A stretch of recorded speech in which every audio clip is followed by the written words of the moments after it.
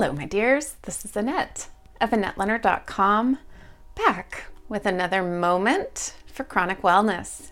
Thank you so much for joining me. I am glad to be back with you after an unexpected hiatus. I had some technical difficulties with my video posting last week, so thanks for hanging in here with me. I am back after a 2-week break, having had surgery 2 weeks ago to remove my PowerPort. So I had surgery right here to take this little device out of my body. So that is a PowerPort, my friends. So this little part sat just under my skin right here. And this little plastic doolally ran up through my neck. And it was a way to put a needle in right there and run intravenous medication in through my body without having to access my veins, which are in particularly bad shape. And using a PowerPort, you can also run IV medications through at a faster rate.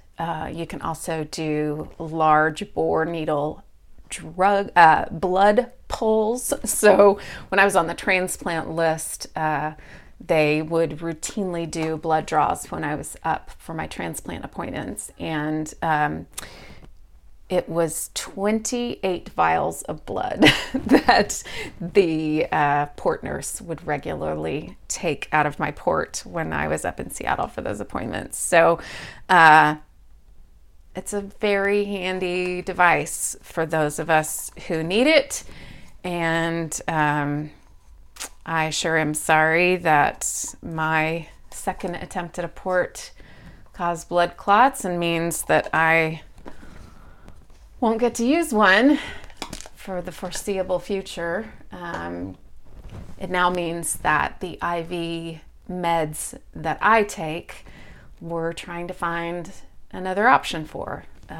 My medication, which is called Rituxan or Rituximab, is a chemotherapy drug, and it is about to be made in generic form. So in order to make the very most money, they have now come up with an injectable version rather than an IV version. So it's considered subcutaneous because it's administered by a shot or injection.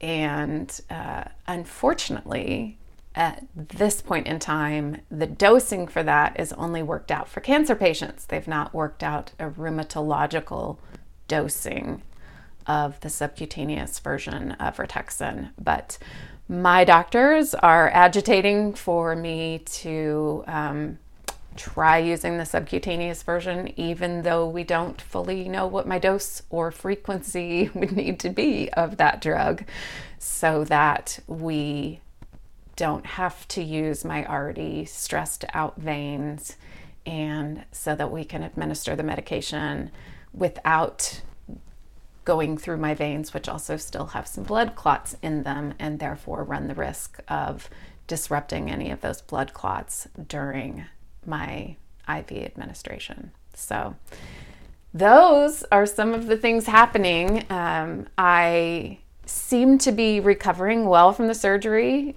Because I'm only at 2 weeks, we are not yet out of the woods for the potential to develop blood clots.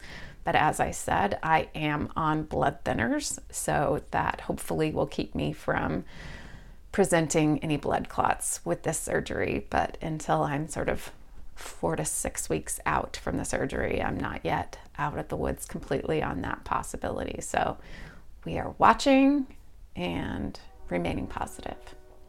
How about you? Are you on blood thinners? Have you ever had clots because of a surgery? Do you have a PowerPort? Have you had to have a PowerPort removed? These are the things I'm thinking about and wondering about. And as ever, I would love to hear from you here or on one of my social channels. And I just want to remind you that I am doing IG lives on Monday afternoons at 3:30 Pacific time with my dear friend and colleague Jenny Walters, who is a therapist. And we talk about something different every Monday for about half an hour, but always about how life impacts sensitive people. So join us there if you would. Send me a comment or question to talk about here. And as ever, I am so grateful for your time and attention. Thank you for spending a bit of it here with me.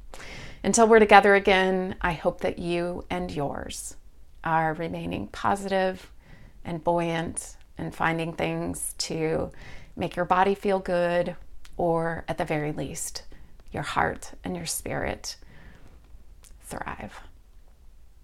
Be well.